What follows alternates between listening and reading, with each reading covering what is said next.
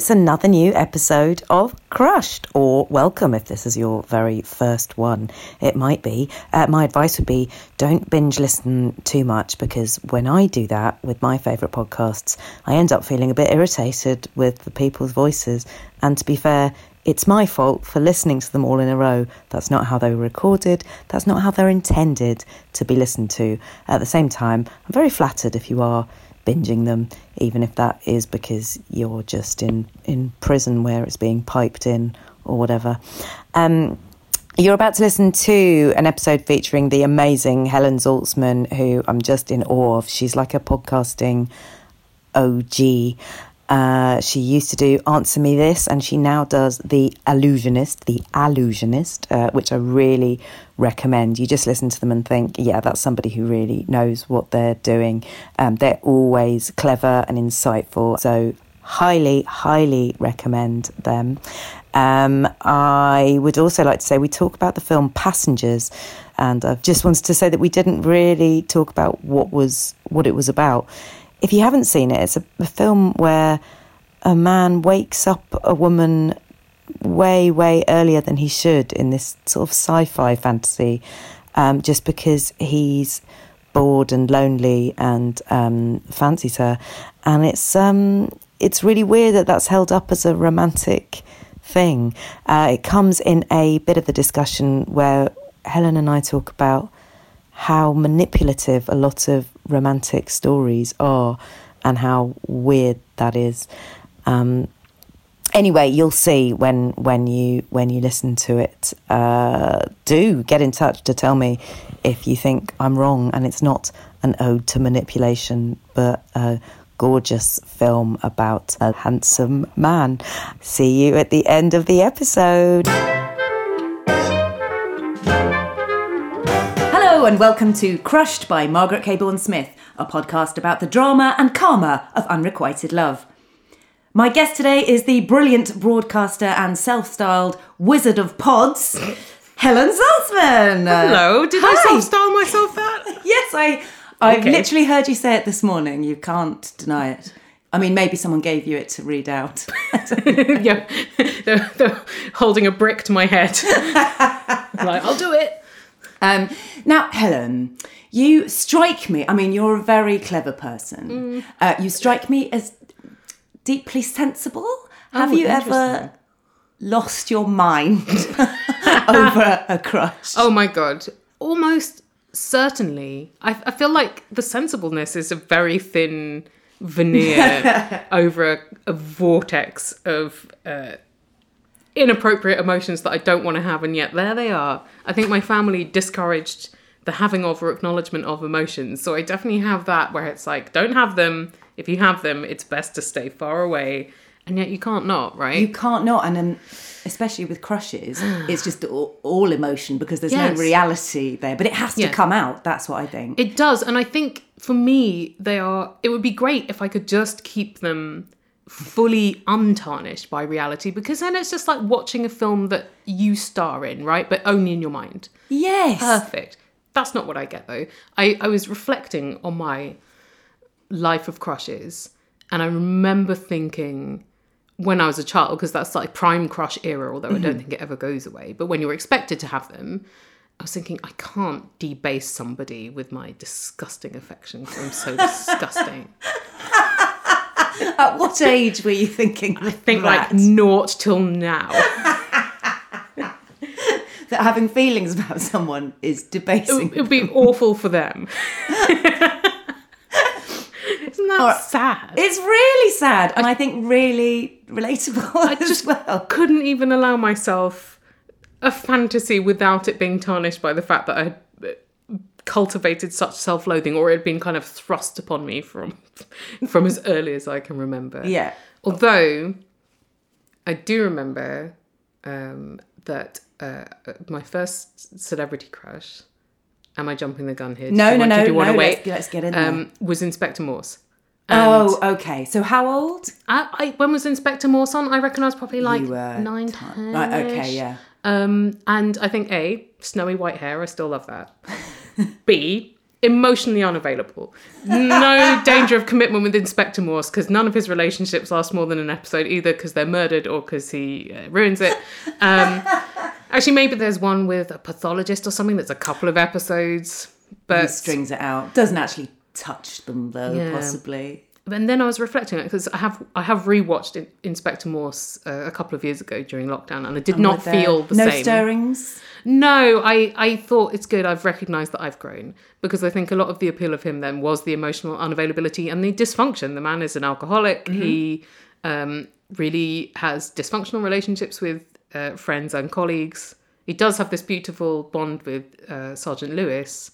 Yeah. But it's almost like he can't acknowledge that is the one kind of healthy human interaction that he has, or healthy-ish, just because Lewis is quite emotionally healthy. And I thought, oh, good. I'm not drawn to that level of chaos and dysfunction in middle age. Oh, That's this good. is a redemption story already. Yeah. And also my husband is very different to any crushes I had, because I think growing up I thought that people were automatically more interesting and more appealing if they didn't talk very much, and actually it's just they're socially awkward. Yes, I realised this a while ago with a friend who said, no, it's just that we can't think of anything to say. Yeah, and it took me a long time to work that out. It's a good shtick, isn't it? It's just an extremely minimal way of seeming Darcy, more attractive than you are. Yeah, right, standing Mr. Darcy. in the corner of a party looking cold. I find very relatable, because I find parties difficult. But if someone came up to chat, I wouldn't be rude like he is. But you found that attractive? Actually, yes. I'm often drawn to emotionally withholding matriarch figures in TV, like Lucille Bluth, Emily Gilmore, not in a kind of crushing on them, but just in a kind of, I don't know, when someone is that withholding, there's something in me that wants to crack through that or something, or have some kind of emotional table tennis with them. What is it? My mum's not like that. My mum's not emotionally withholding. My dad was. Oh, there you go. Oh, God, it's the daddy issues. Oh, no, not today. But you think that you want to break through it rather than you want to be it? I think when I was young, I assumed that would be how I ended up. And I think because I got together with someone like my husband, who's very different to anyone in my family, it actually took me on a different path.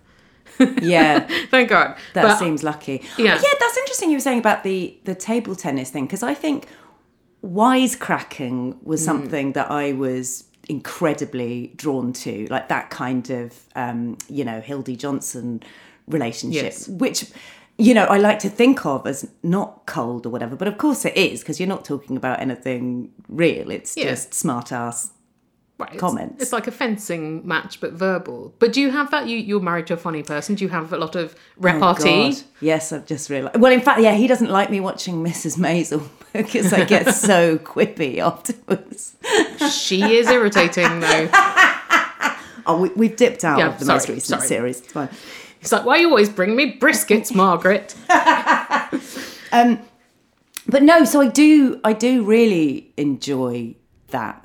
But I suppose it lasts. I mean, I feel like I need that. During lockdown, I kept thinking, God, there are people who are living with unfunny people. And that must be really, really awful. That does sound upsetting. Yeah. I do know a few people where humour just isn't a currency for them. I don't need people to be funny, but you want them to appreciate humour. Yeah, you want them to at least find you funny.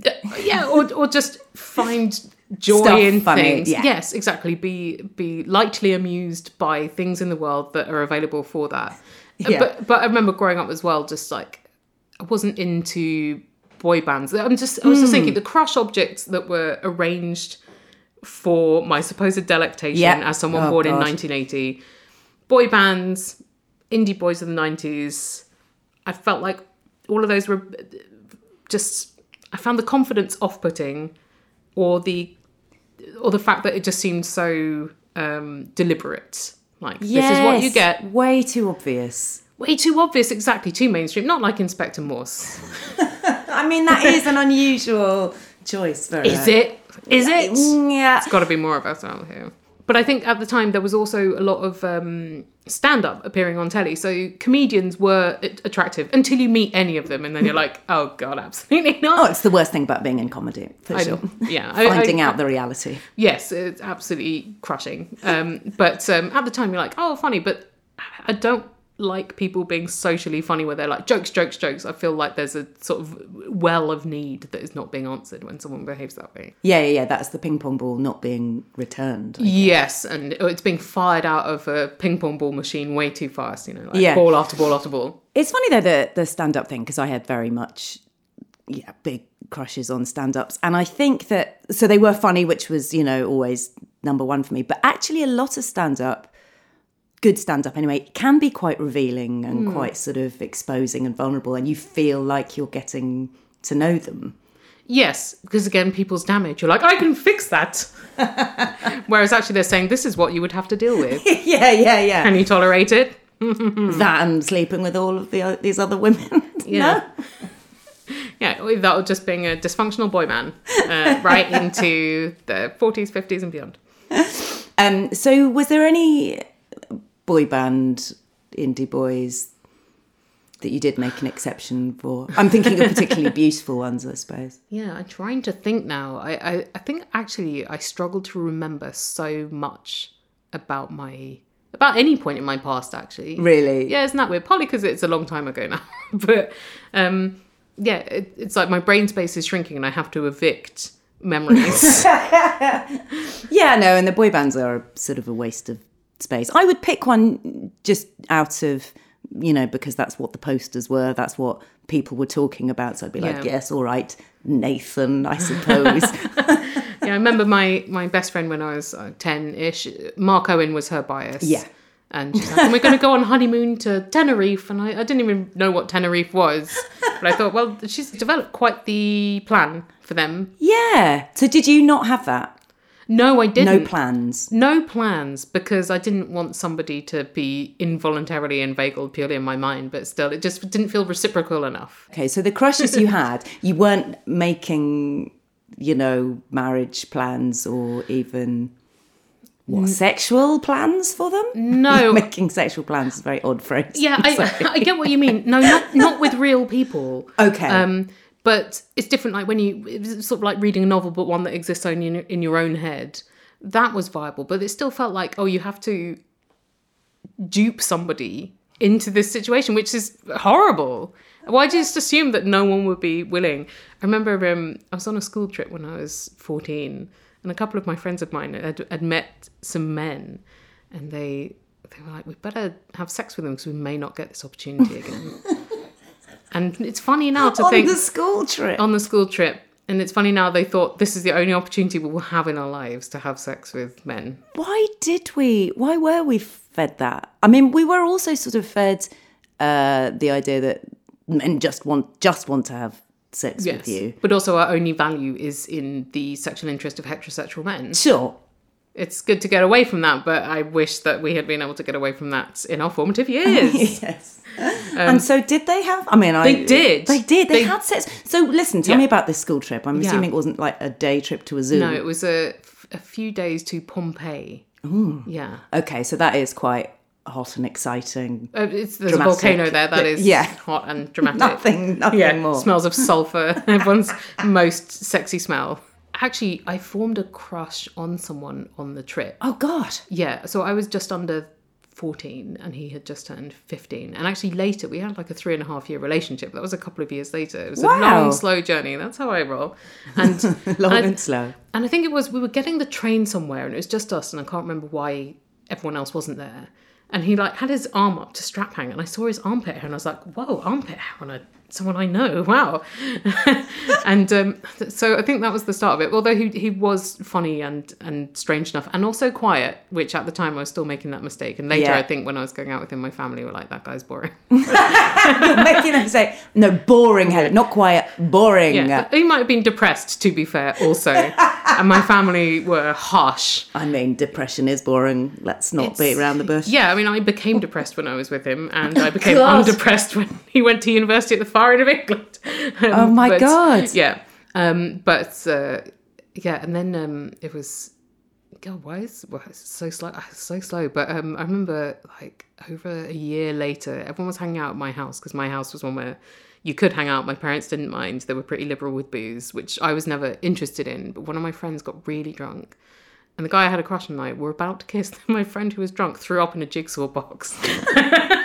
And we had to throw the jigsaw box away. So I was going to say, do you remember anything about the jigsaw? What was the picture? I think it was some kind of landscape.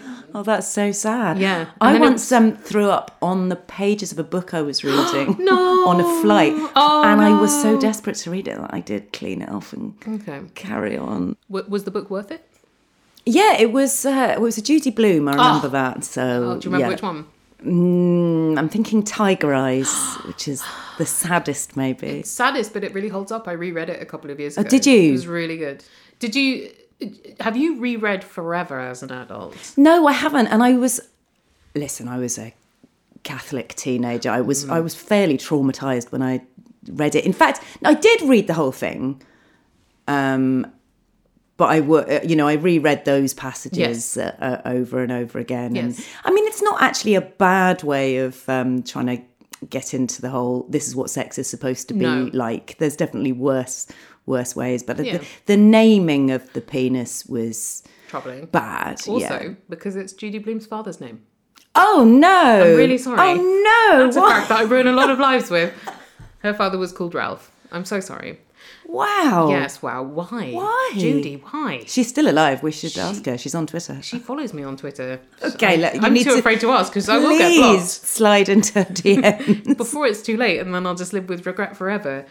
But I remember reading that book. I think I was 9. I used to have sleepovers at my friend Leave's house, and she had books I wasn't allowed. Mm-hmm. And I was a bad sleeper, so in the night I would go and read them by the light of the bathroom. And so I read Forever.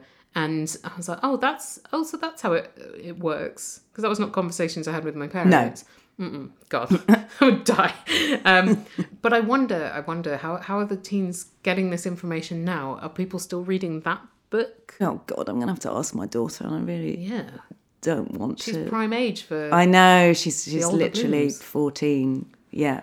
She watches a lot of John Oliver. I don't know if that's not a sex education. No, it's not, is it? It's not going to stand up. Educational in many other ways. Probably healthy in the long term.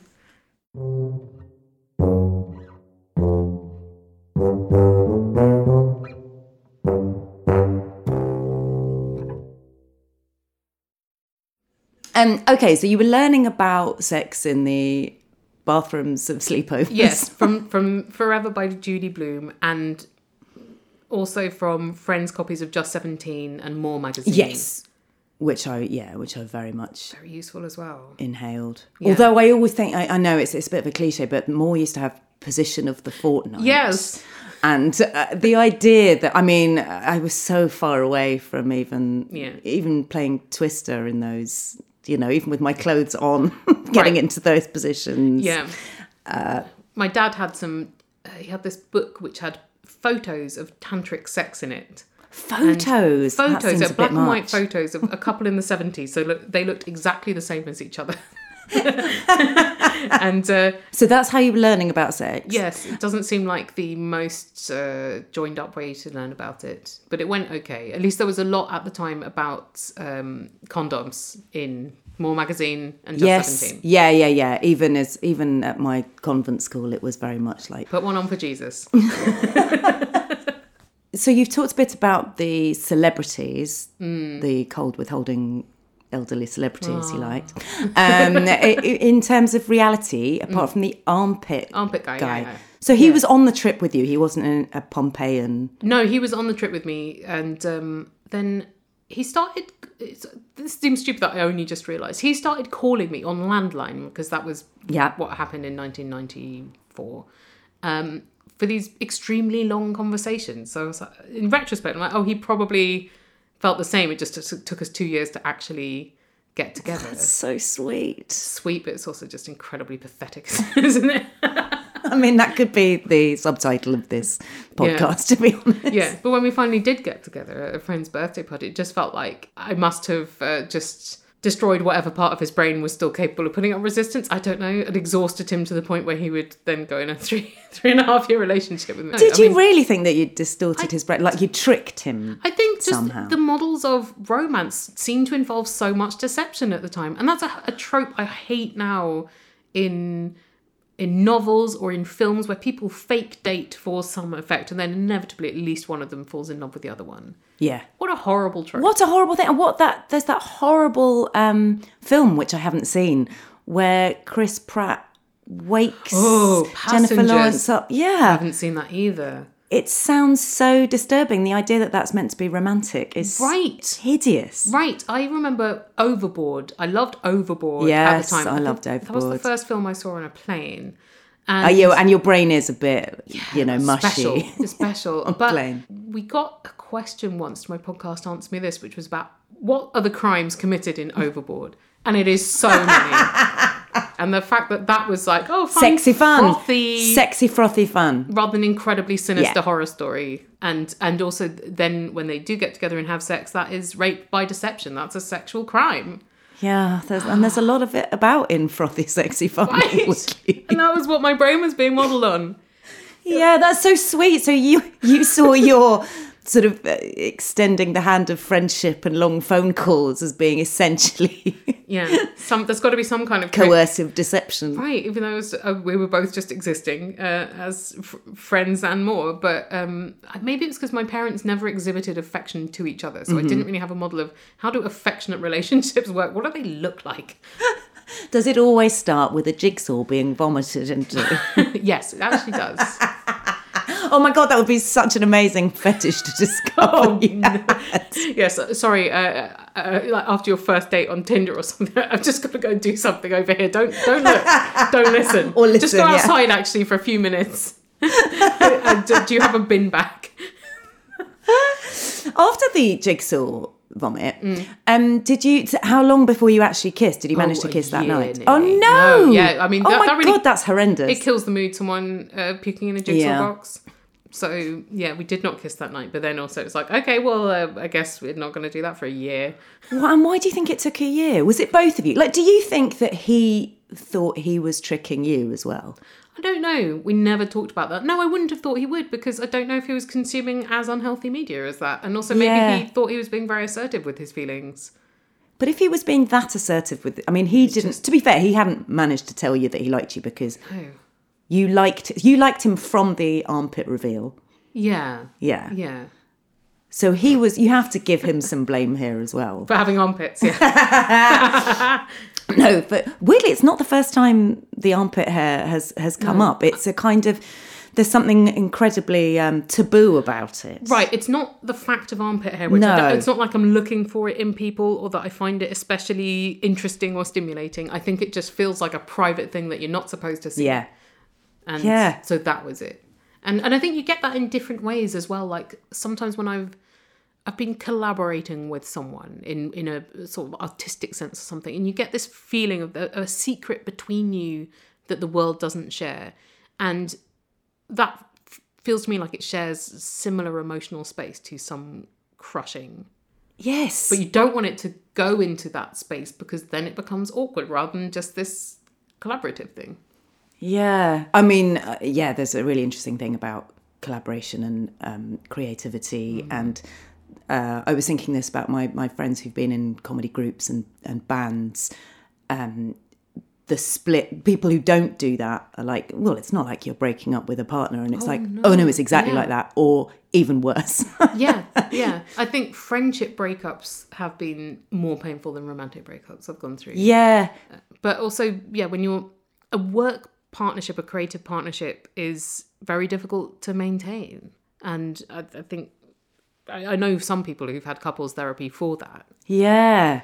But it is difficult to keep that spark and have a business relationship or just this. I mean, very Ant and Dec, like, look at them. How do they do it? What's their secret? Yes. Like, special edition of Crush today. How do you keep it fresh after 30 years of being Ant and Dec? They live next door to each other, I think, don't they? It's like a sitcom, isn't it? Yeah. What's going to happen? Do they have a suicide pact? They must do.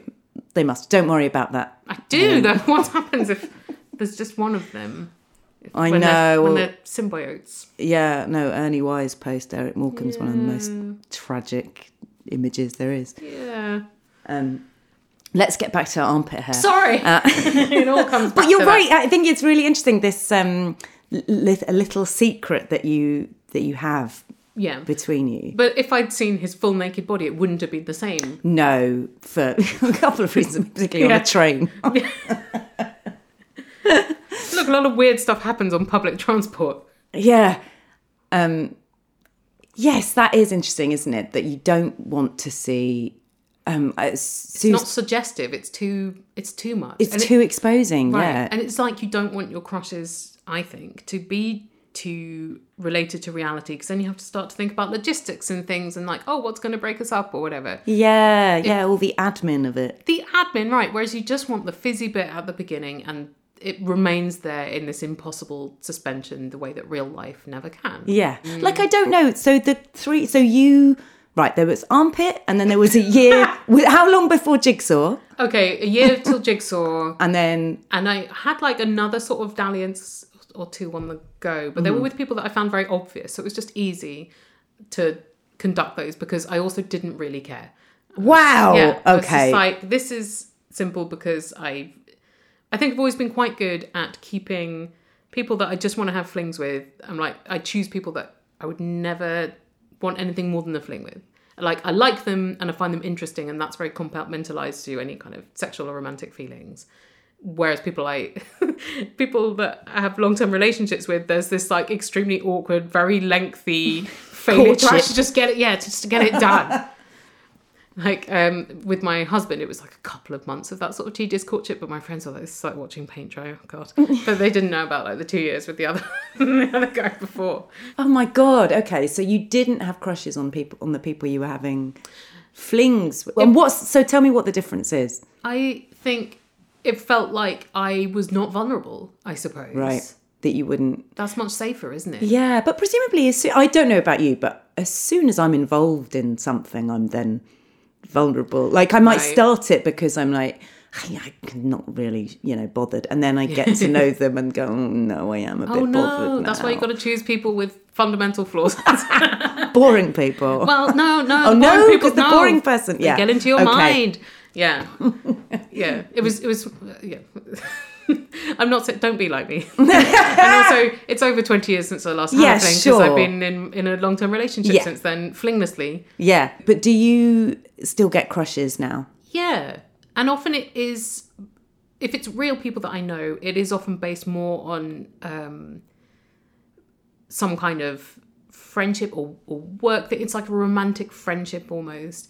And if it's famous people, it's often like you've said on the show before, it's not so much wanting to be with them, it's wanting what they have or just appreciating it. And sometimes it's famous couples and it's not wanting to be the third in their relationship. No. It's just sort of appreciating the fact that there is this beautiful real thing between them.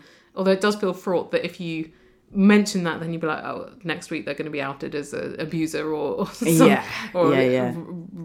like a terrible bigot.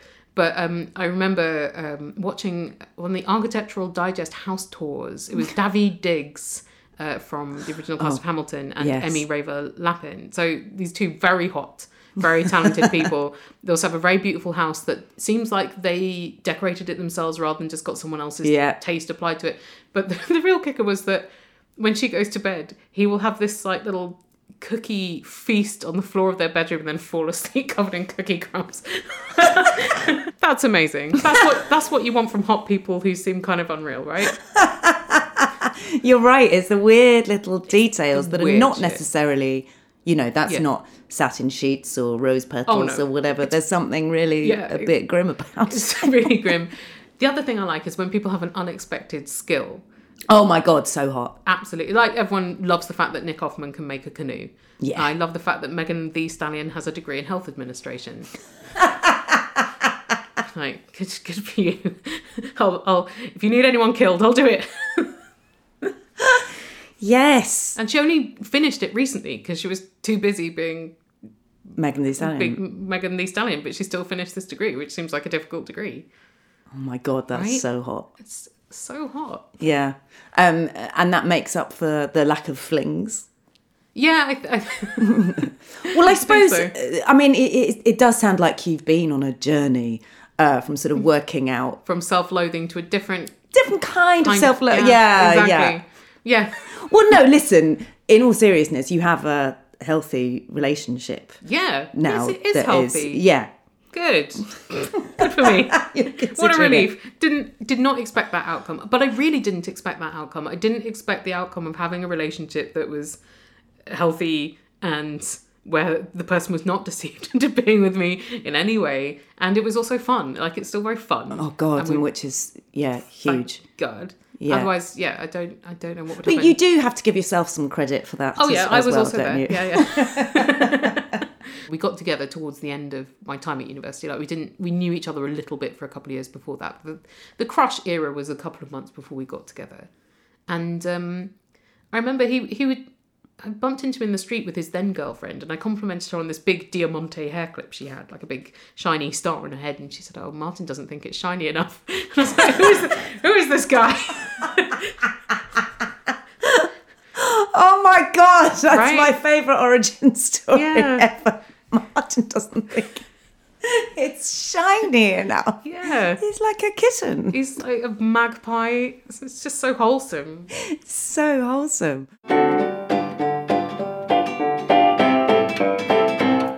I have a lot of parallel lives that I think about. Yes. And in most of them, I'm just in a really damaging on-off relationship with a stand-up comedian. Oh, no. Oh, you did escape that life, so I good for you. did escape that, no. But I think there's just something in me that I'm fully aware. Like, it's weird having a daughter and sort of catastrophizing about what the hell can happen, because I don't believe that, I can't give myself credit or all the credit for a healthy relationship and whatever, because so much of it is about luck. It is, and about continuing luck that you want to be on roughly the same paths. Yeah. 10 years in or 20 years in or whatever. Yeah, absolutely. God. I don't think it's unsuccessful when a relationship breaks up. There's just so many reasons that it might. I wouldn't recommend to anyone that you get together with someone at 21 as I did. No, The that's person you so stay with. young. I've been with him for half my life.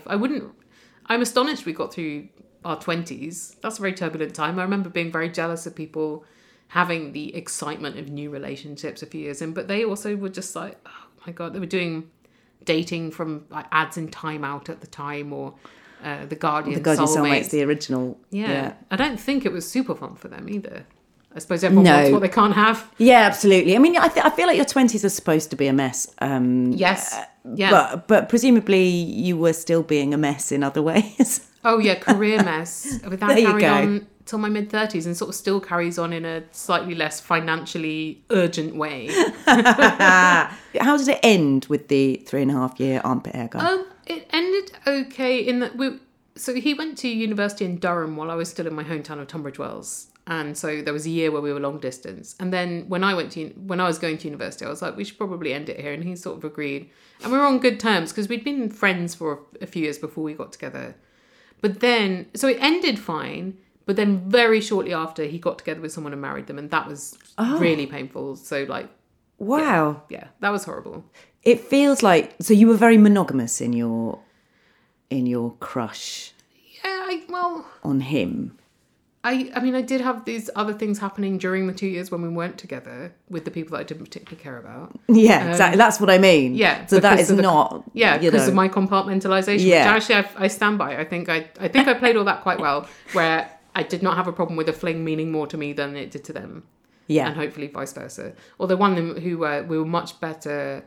I feel like we were very important friends to each other and very gross, disgusting, like sex friends with each other. But like I did a reading at his wedding, which was very weird because it was an extract from Bobby Fischer's biography. And he was like, I got to the wedding and he put it in my hand saying, can you do a reading? It says everything I want to say about teaching. And it's really for my uncle. And I'm like, okay.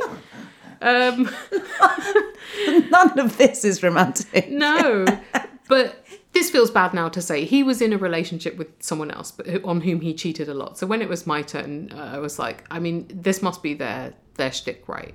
Yeah. I don't know. I know you do believe that, don't you? I can't morally defend it because if that wasn't an arrangement that she had willingly entered into, then that's bad. But he was later, like years later, he was like, do you think if I hadn't been in that relationship, we would have got together?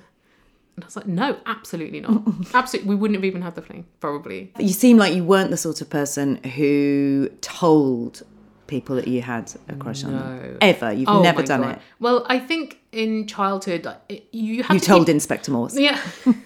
I wouldn't tell Inspector Morse. You don't tell him. He fully wouldn't give a shit. Like, that's part of the appeal. He's like, don't trouble me with your real emotions. I can see him tearing up your letter. Yeah, exactly. Then going to the pub on his own. In my family, I felt like I had to keep any enthusiasms or loves extremely hidden because otherwise they could be used against me. But here's a weird thing. My dad used to drive me to the bus stop to catch the school bus, and there was always an older boy there who's like 5 years above me at school, and we never spoke. But my dad invented a name for him and like acted like he was my crush. He acted like he was my imaginary boyfriend. I was like, oh my God. And it went on for years, and I was like, why are you doing this? Invented a name for him, Duncan, and then he'd be like, how's Duncan? How's Duncan? As if to embarrass me. But I was like, I am embarrassed, but... Yes, that's the awful thing, is it? Yeah. It's still embarrassing. It's still embarrassing. Even without the feelings. Even without the feelings. Why? Was it just... Presumably just the opportunity to make your child feel terrible and seed further dysfunction in them. Did you ever find anything out about Duncan? No, because I went with zero interest. Yeah. He was about to leave the school because he was 5 years older than me, or whatever. Yeah. And also just all of the older kids on the school bus. Nobody's ever older and cooler than that or more grown up, no. Yeah. Whereas now if I look at someone who's 16, or even when I was like 20 and seeing sixth formers go around, I felt like their grandma. Yeah. Yeah, although I feel like their grandma and...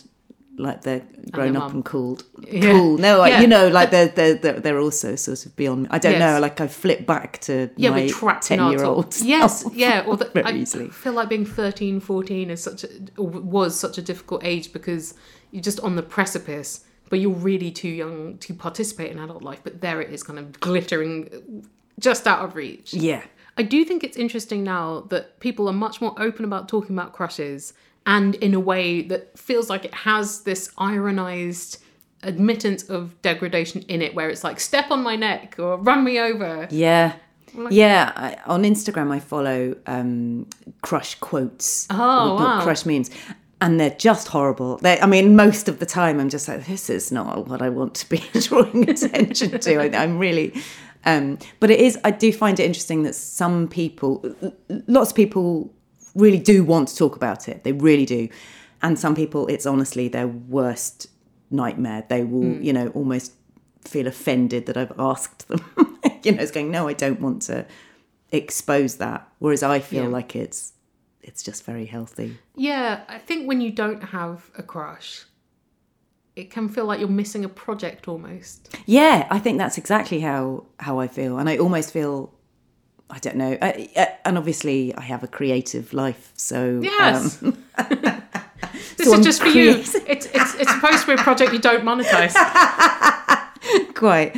I feel like I'm creating all the time in my head, but I feel like even if I didn't have that, or rather the whole boyfriend marriage, although I was never massive into... marriage fantasies. No, because wedding fantasies. It just seemed like a dead end. That was where the story stopped. And actually, I'd so love to see things that are about long relationships rather than just, it's a disaster and they hate each other. Yes, I want to see the opting in story. Yeah, I do think it is very romantic now when you do have that, when you have people who've been together like 20 plus years and not just because they're too lazy to split their possessions and it's too expensive to have two households to live separately. Where it's still exciting, but maybe it's just still the perception that you can't have intrigue in a plot if people are happy.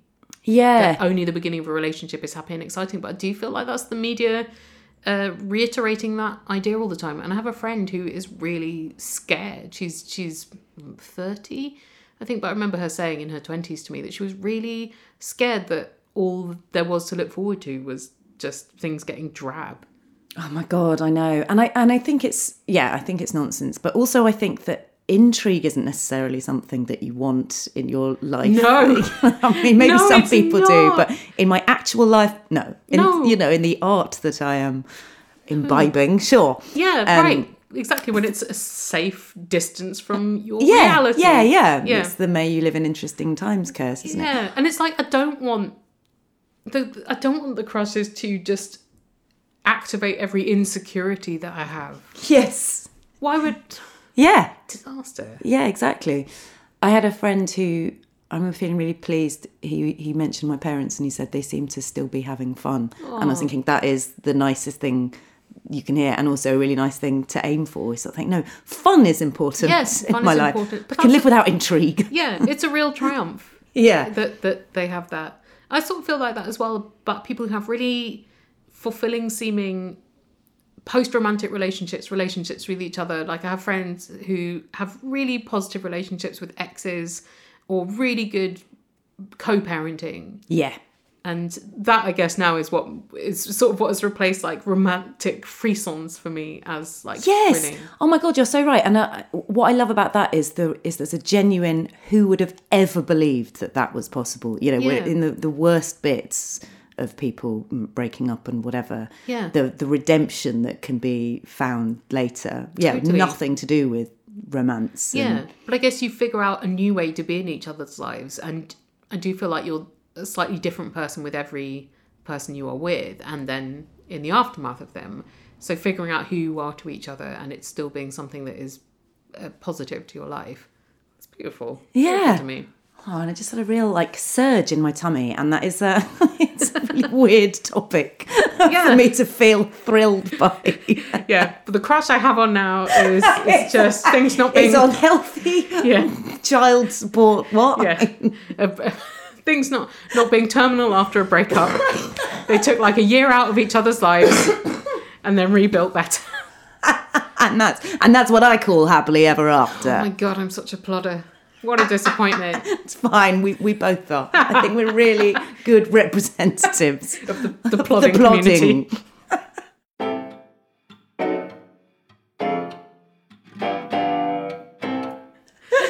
All right, we should do the very unploddy, exciting maths. Oh, yeah. So you are going to have to choose who your biggest crush is. Do you want to do Inspector Morse? And will he be Inspector Morse? That's his full name. It's really difficult to choose a new one. It's like who's your favourite band? It's like, who was your favourite band when you were 15? Pick them. I never listen to them now, but that's... But no, they're burned faves. on my brain, yeah. If I pick Inspector Morse, I guess no one else will pick him. So, yeah, let's... That is real ploddy community. Yeah, but I mean, now it's like, we'd had the unhealthy fling and we're not in each other's lives anymore. Yeah. There's no scarring there, but it's done. Okay, you've written that story. That's complete. That's there. Okay. Am I doing his real name? No, Inspector. No, sorry. Yeah. I always called him Inspector. Oh, yeah. No, Yeah. I mean, I suppose if you are going to have a fetish about... I actually never thought about that, but it feels like a violation to call him by his given first name. I love... Yeah. Yeah. I also love Inspector. Columbo, and I love that when he's asked his first name, he says Lieutenant. I guess my type is TV detectives with no first names. I don't like now that a lot of the detective stories have the detective's first name as the title. No, it's wrong. They shouldn't have first names. Can't crush on any of them. So some kind of numerology. Yeah, it's proper science. Sorry, my stomach I mean, keeps rumbling. someone else said, is it numerology? I don't think it is.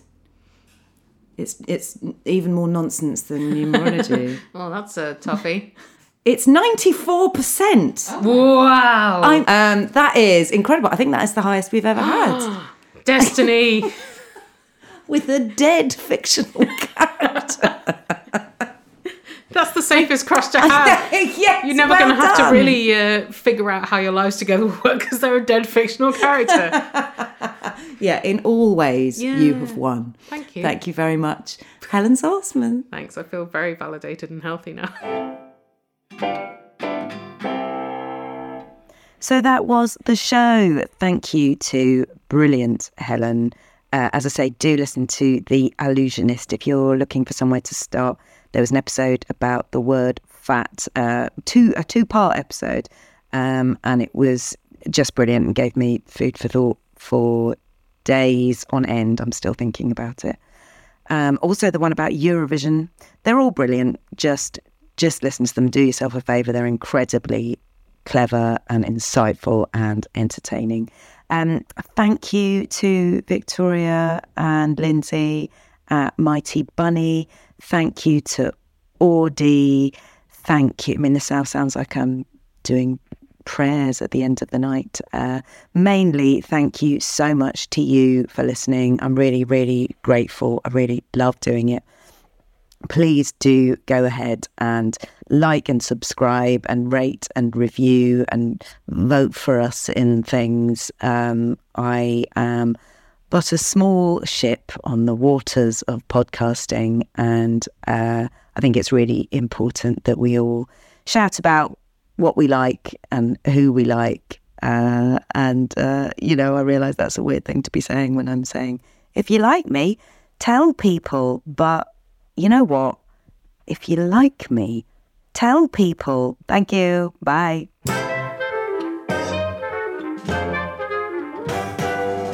You've been listening to Crushed by Margaret Cabourn-Smith, hosted by Margaret Cabourn-Smith and produced by Victoria Lloyd and Lindsay Fenner for Mighty Bunny Productions. If you can bear it, please like, subscribe, rate and give us a nice review, as it helps me feel better about my life choices.